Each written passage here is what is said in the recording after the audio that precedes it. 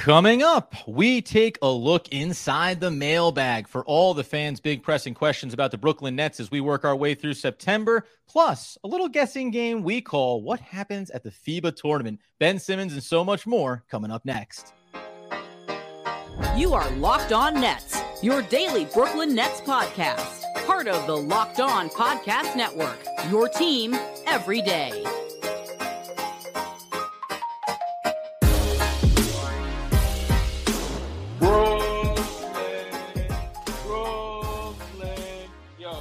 Yes, sir. It is the Locked On Nets podcast right here on the Locked On Podcast Network. It's your team, the Brooklyn Nets, every single day. He's Doug Norrie. I'm Adam Armbrecht, and we are free on all those great platforms. And remind you that if you have not gone over to joinsubtext.com/LockedOnNets, you're just flat out missing out. This is a mailbag episode for us. A frequent flyer through the years has been our man Hassan. I need him to get over there and join the great group of guys that we have talking about FIBA outlook, what to expect from these games, some of the deep dive discussions around the Brooklyn Nets and their bench.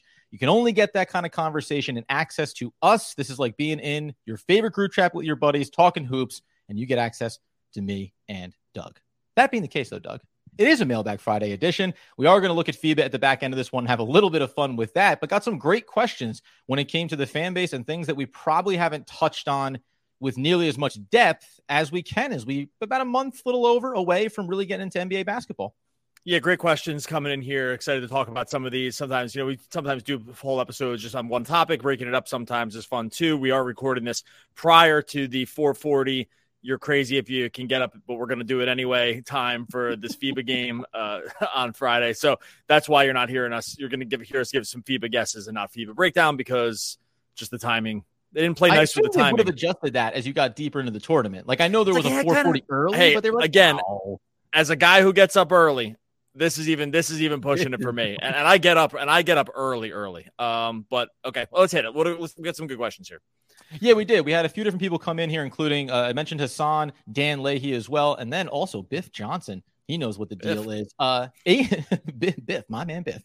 Aces, though, came out and asked, what is the ceiling for a player like Ben Simmons when we talk about expectations coming into this year? We've said about how the hype train is around him. Everyone's talking positively, but where should we set the bar of expectations and what is ultimately unreasonable to say? Ben Simmons, triple-double machine coming off of all these injuries. Where do you stand on him? Well, good news is we know the floor, and that was his last game, which was 5 fouls, 2 points, 4 assists, and 4 rebounds. So we when he's on the court, we know what the floor is. Look, the ceiling for him is, the 2019 basically version of him that was, 2018, 2019. It goes into 1920, 16, 17 points, right? Like you're looking at somewhere around 8 rebounds, somewhere around 8 assists a game, and playing all NBA defense. Like that is the ceiling. Mm-hmm. We already know what it is. The problem is we're so far removed from it that it becomes, it gets a little blurrier as it gets further away into the distance. I do think this summer has been as positive as you can get. Mark Spears has been, doing a lot of work here for the Simmons camp, in talking it up. I don't think it's wrong. It sounds like it's all systems go. So I think the ceiling is what we've seen before. I find I'm going to project my own mental and emotional stability around that to be lower, just to say that's going to be tough just because of what we've seen for the last couple of years. But if you were in the camp of it's all been injury and he's fully healthy now, then that 2018, 2019 line, 16, 8, and 8, basically, I think triple-double, a little tough. That's, I think, reasonable for this team because he'd be playing a lot of minutes and we've seen him be able to do it. So I don't know. Did I even get him an answer? I'm going to say my ceiling for him is lower than that, but I think that you could reasonably say that because it's already happened. Yeah, I think it is tricky. And what really this question made me dovetail into is like, so let's say if you're telling me that Ben Simmons is playing a lot of minutes and, okay, maybe 12, 14 points, right? And then all of a sudden he's giving you 7, 8 assists maybe a game. And I don't even really care about where the rebound numbers are. I actually started to think about what is the barometer for where he would need to be that maybe it gets a little enticing for other teams and the trade deadline and where this team is from a record standpoint. Like, can we get to a place where his contract becomes negotiable if the Nets aren't also winning basketball games along with him being healthy and being on the court? Yeah, look, I mean, that's obviously the ceiling here too is just being able to work the contract into non-terrible territory. Well, the other thing I didn't mention about Simmons, which I probably should have too, is the other part of his ceiling, besides just these counting stats, which we've been able to see him do in the past, right? So like it's easy to sometimes round it out around basic numbers, right? But what we also seen Simmons in the past is he's like a floor raiser with the guys he plays with because of how he plays. Like he's been a very good distributor in the past. He has excellent court vision when it's all said and done. He can run the transition really, really well, and if it's going well, he can finish at the rim too in transition, right? I think those things and be able to find open shooters, like he has a ton of assists on threes over the years, especially with Philly. I think those things too, like help him in the floor. His raising the floor raises his ceiling sometimes in ways that probably won't show up just in the box score. So I think like what Nets fans, if you're really going pie in the sky here, you're saying that Simmons plays he plays his way to what his contract is. If he does that, then the Nets are a playoff team. Like I think pretty easily, right? I just think it's just so hard for me. There's a group of people out there that are just Simmons is healthy. You're all going to see, you've all been wrong. You hated on him forever. I'm saying you, like the collective group of other people. There's a group out there that I think has irrational confidence around what he's going to be just based on short-term everything that's going on with him. But you can make the case. The case is there. I totally get it. I just can't go all the way on it because I just think that there's just been too many road bumps and they're not all related to his back, right? Like it's not all back related. And like, that's the thing that gets lost in the sauce here, right? It's like, well, because of the injuries. The reality is there's also performance-based concerns that you had around him and whether or not he can fit into the mold, whether or not he can be the things you need him to be offensively beyond maybe narrowing himself into wanting to be a pure point guard and facilitate the offense. Those are great attributes. But guess what? If he keeps struggling at the free throw line and if he can't, quite figure out how to effectively attack downhill at the basket, it's still going to be the same result. And maybe that's the way I would put a pin on this as far as ceiling goes. There's a world where the stats do look better this year for him, but the ceiling of being productive and impactful could still be a little bit muddied, right? Because I think if Ben Simmons is on the floor with his size and this roster and rotation, he'll end up getting rebounds. Like he's going to get assists. He's going to get some amount of points. And my biggest factor is whether or not he can be a player that helps win basketball games and that can help others like Mikal Bridges, like Cameron Johnson, right? Like Nicholas Claxton, like Cam Thomas, as you highlighted this offseason about how it could help unlock him. That's the ceiling that I want to set for him. It's just not one that I can safely do with any level of confidence. So we'll see how he unfolds. You're good. Yeah. The other thing I was just going to say, and I hate pouring cold water on this, I'm giving the reasons why it's hard for me to just go, and then we'll get into some of these next questions. But the reason it's hard for me to go all the way there, and this dates back to any issues with Simmons, any of like the major things that came up, is that there's always been parts of Simmons' game which he seems either unwilling or unable to work on. And I always get worried about stuff like that when there's been no growth in very obvious needs, places where it needs to improve, i.e. the jump shot, form, things like this. This dates back to well before any injuries and stuff. So I guess like those are the little things that still weigh on in my mind a little bit. And it just doesn't have to do. It's not just me. I know I made the joke at the beginning where I'm like, 2 points, 4 rebounds, like because that's what was last game. It really actually doesn't have anything to do with that. Like I'll throw that all to injury, right?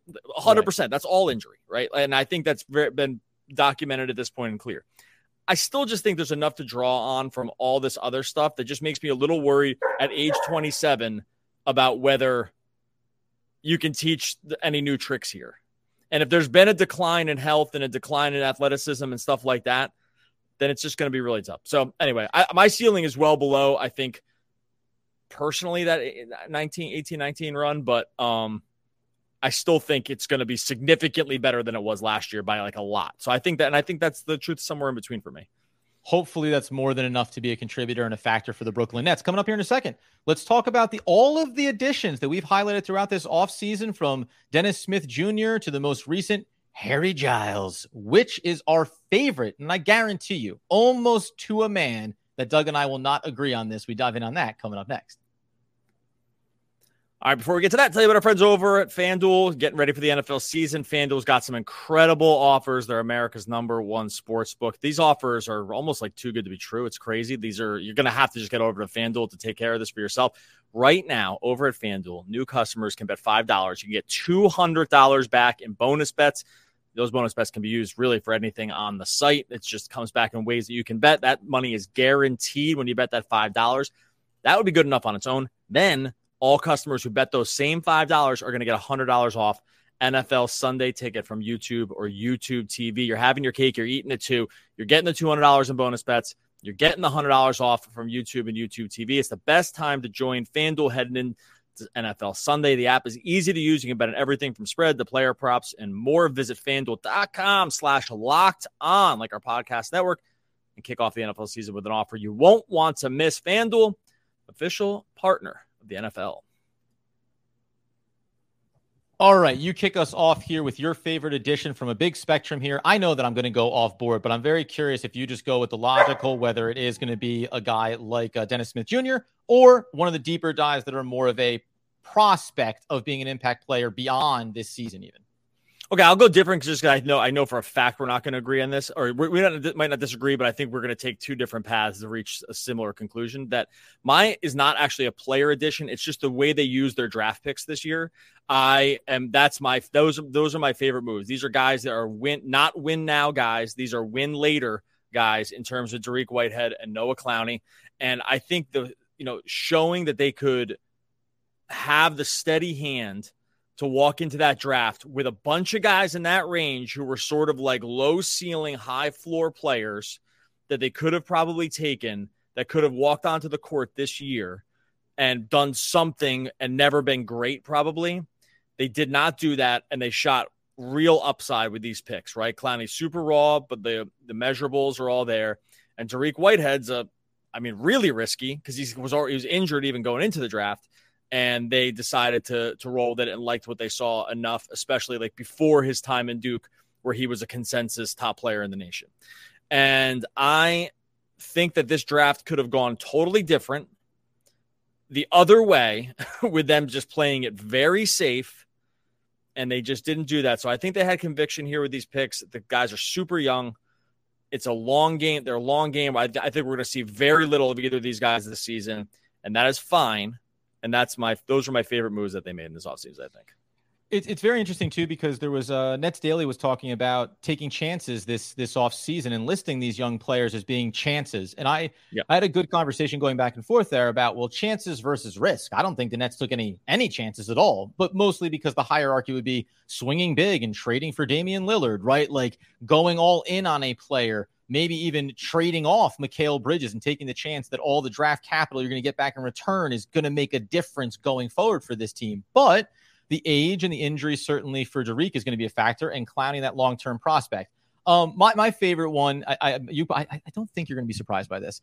Jalen Wilson, to me, is one of my favorite additions because when you look at him, even though he's older and the summer league is all we have to go on right now, if we fast forward to the trade deadline or even the end of this season, I am cautiously optimistic that whether it's Royce O'Neal, whether it's Dorian Finney-Smith, I think either way, one or likely two of these players will not be on this roster next year. And I can very easily paint a picture where Jalen Wilson, relative to some of the other additions, these low flyer guys that they've brought in, whether it's going to be Watford, whether it's going to be Darius Baisley, he has a different role than them. He has perimeter shooting, right? He has, I think, a defensive role that could be defined going forward as well.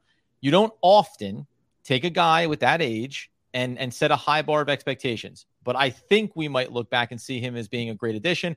And then the other one that I will say is Watford was the guy that I said at the start of the offseason the Nets should be going out and looking at. I think we both chose to look past Dennis Smith Jr. here and look past Lonnie Walker somewhat intentionally because there might be defined floors there. To me, Watford, you could go back to Portland and say, you guys probably should have kept him around. If in the end you're going to be moving off of Damian Lillard and you want to have young guys, I think that his ceiling is certainly less defined. He has a lot to work on, but I can see a world where he is the guy that comes out of that group and ends up having a role for this team, maybe going into next season. So both my upside guys and best additions are players that may not have the highest impact now, but when we fast forward 12 months from now, we could be talking about these two players having key roles going into the next season. I really actually think that like one of the nice things, and I think both of our answers end up coming into they fit into the same theme, even if we said different guys, right? Is that the Nets offseason was basically filled with these kinds of moves. It's actually like everybody after probably just the starting lineup, right? Like everyone after the for sure starting lineup, or the for sure top 6 guys, fits into this upside mold. We've been talking about it a ton for the offseason. They were all upside plays. I went with the rookies kind of in some way because we haven't really talked too much about them, right? Like they have not been a topic of conversation, honestly, because between FIBA and all the other dudes, like they all fit here. Not all of them are going to hit. Maybe none of them will. I think the hope here for Marks and company and Vaughn and the developmental staff is that like 2 of these guys hit. Sure. Right. I think that's reasonable. I think that's like a reasonable number, right? Between Clowney, Whitehead, I'll throw Cam Thomas in here to some degree, maybe not really. Yeah. Baisley, Dennis Smith Jr., Lonnie, Watford, I guess even throw Jalen Wilson in here. Is that like among those 8 guys that I just mentioned, 8 or 9 guys that I just mentioned, that like 2 of them become like real core rotational players that you can see going forward, whether because you flip them in a trade or because they're on your team. I think thinking that they're all going to hit is unrealistic. But I think the skill sets among all these guys with pedigree, which some of these guys do have, means that like we're going to probably be like, oh man, this guy's really outkicking what we thought he was outkicking the coverage here. But like it's almost hard to say who is definitely going to be because I'm just like not sure. But I feel very confident saying that a few of these guys definitely will. Does that make sense? Yeah, usually, I hoping for a couple of them. A guy like Clowney, we're not going to be able to know probably, obviously, until next season on him. But out of that entire group, maybe the other dovetail here is how disappointed would you be, or what is your expectation for the number of guys that stick with this roster through training camp and to the regular season? Some are going to be buried on the bench. A guy like Jalen Wilson may start in G League and get his call up. You have 50 games to use him. We don't know where Derrick's going to be with his health. But would you be disappointed if with all of these signings, 5 out of the 7, 5 out of the 8 end up not even being here at the start of the year? Because I sell myself on the optimism of, hey, with opportunity, one of these guys could really break for you. I think Giles might actually be the most intriguing one because of his health. Maybe he doesn't make it out simply based on that, let alone what he could be if he even got a look over the course of this year.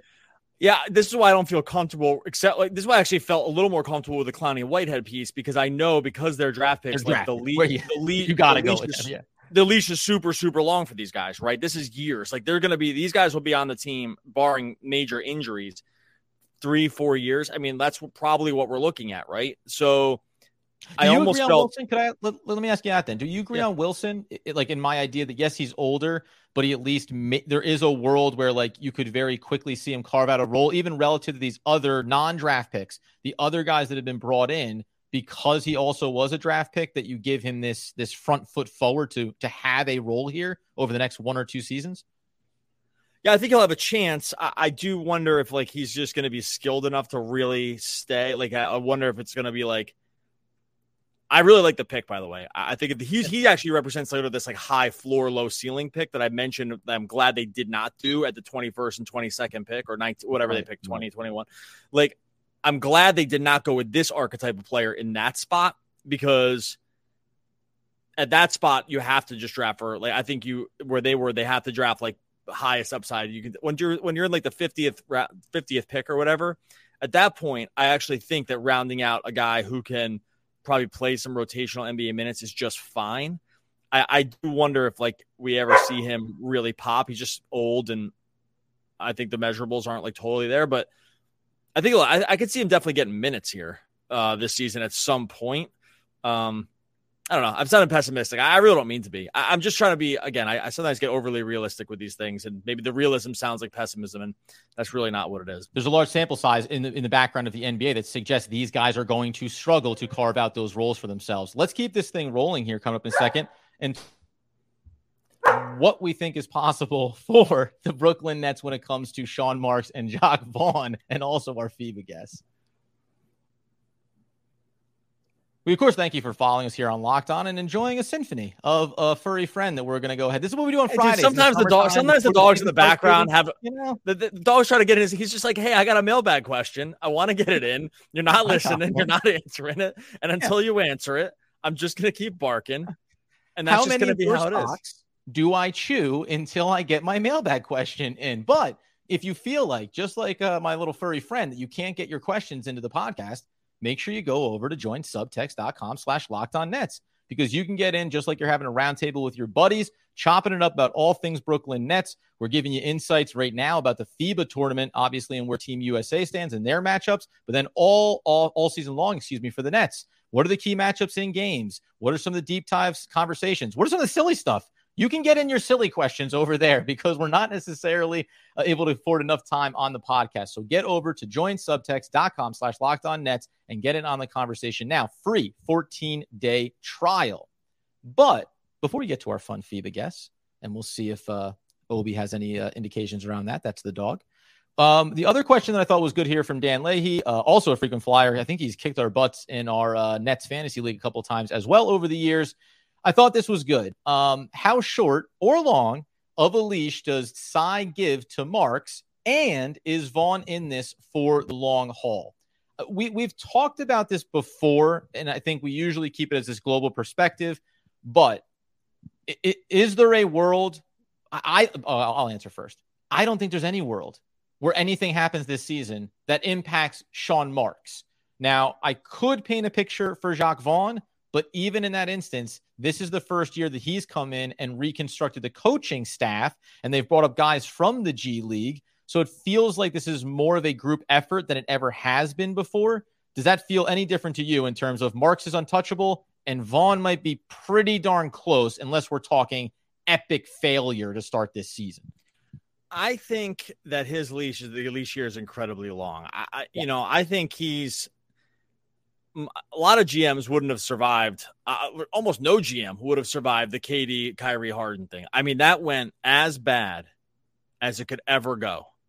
I don't know how it could have gone worse. I just don't. Almost no playoff wins, almost no success, right? No success. You have two fired coaches, yep. Right?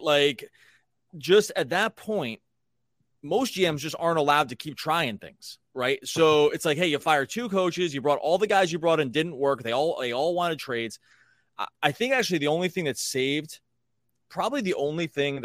Marks here is that, well, one, he's obviously got it seems like pretty full autonomy, but also that those three superstars became so unlikable at the end. I actually think that saved them. I think that they all and maybe not Durant as much, but for sure Kyrie and Harden were so disliked by the end and definitely weren't winning the court of a lot of public opinion, that I think that actually helped Marks, because it was hey, what are you going to do with these guys? What are you going to do with these guys? And so no one could have handled them or whatever. But honestly, if you look back at the last 3 years for Marks, just saying two fired coaches, Atkinson should never have been fired, but two fired coaches, three superstars who asked for trades, that is alone enough for anybody to be fired right there. Yeah. It's just hey, we need to clean slate this thing, new regime, starting over, all new fresh faces. The fact that it didn't happen with that, and now they're kind of known to be sort of mini rebuilding, I think he's going to be here a long time. I don't know why. I don't actually know what would get him fired at this point. If that didn't get him fired, I don't know what he could do. Take a dump in his office. I don't know. I don't know what else to be done. Breaking news: Sean Marks will be the starting center for the Brooklyn Nets in tonight's game. Right? Just suits up. But I just don't. You know what I mean? It couldn't have gone worse, and he's still there, and it seems very solid. And I always relate this back to, because the question was, well, what is Joe Tsai's leash for them? Well, remember, I think that Joe Tsai was one of the biggest proponents of going and getting the superstars in the first place. And now it's a rarity that an owner has both the sense, of desire to want to win, and also saying, well, I pushed for it. I wrote the checks. I know what this looks like. And maybe behind closed, this is what I always wondered about behind closed doors. At the time, I'm sure Sean Marks said, hey, you want to get Kyrie Irving, hometown guy. It's going to get us Kevin Durant. Love it. Do we think that it was solely the idea that Sean Marks said we need to go get James Harden, or was there a push there that the players are saying we don't like the way the roster is constructed, and Josiah is saying let's answer that request and get another guy? What does it cost you in sacrifice? All of those things, right? So in that regard, I want to applaud the idea that while things have gone well and often poorly, you don't overreact and start blowing it up from the top down. And I think fans usually would say, owner should sell the team.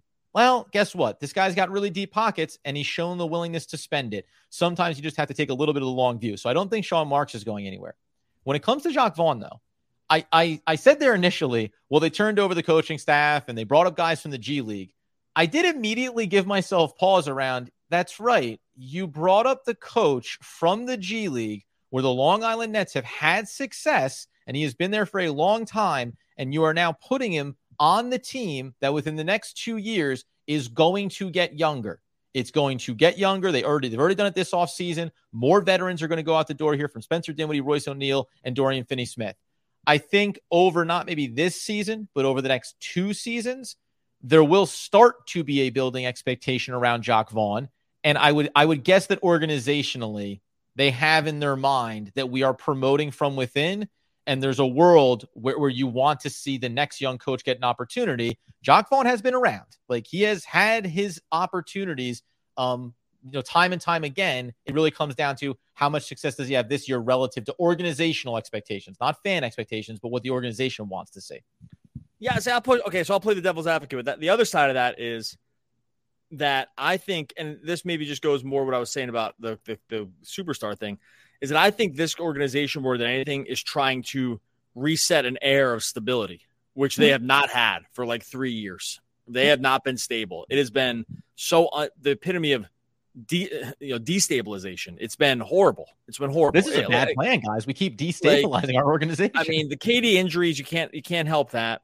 But the Kyrie thing went as bad as you could ever imagine. The Harden thing went right along with it. They fired Atkinson when they probably should have because they were playing into the superstars. The Nash thing stunk, and they had to fire him within a year or a year plus. Like, I think, if anything, that gives everyone now longer timelines because they're not going to want to be known as this organization that just fires through dudes because it's going weird. So I think, if anything, that's a good point. Like, right. I think, if anything, it's going to be like they'll get to do even – they might not even have to do a great job to be like, hey, we're sticking with our guys.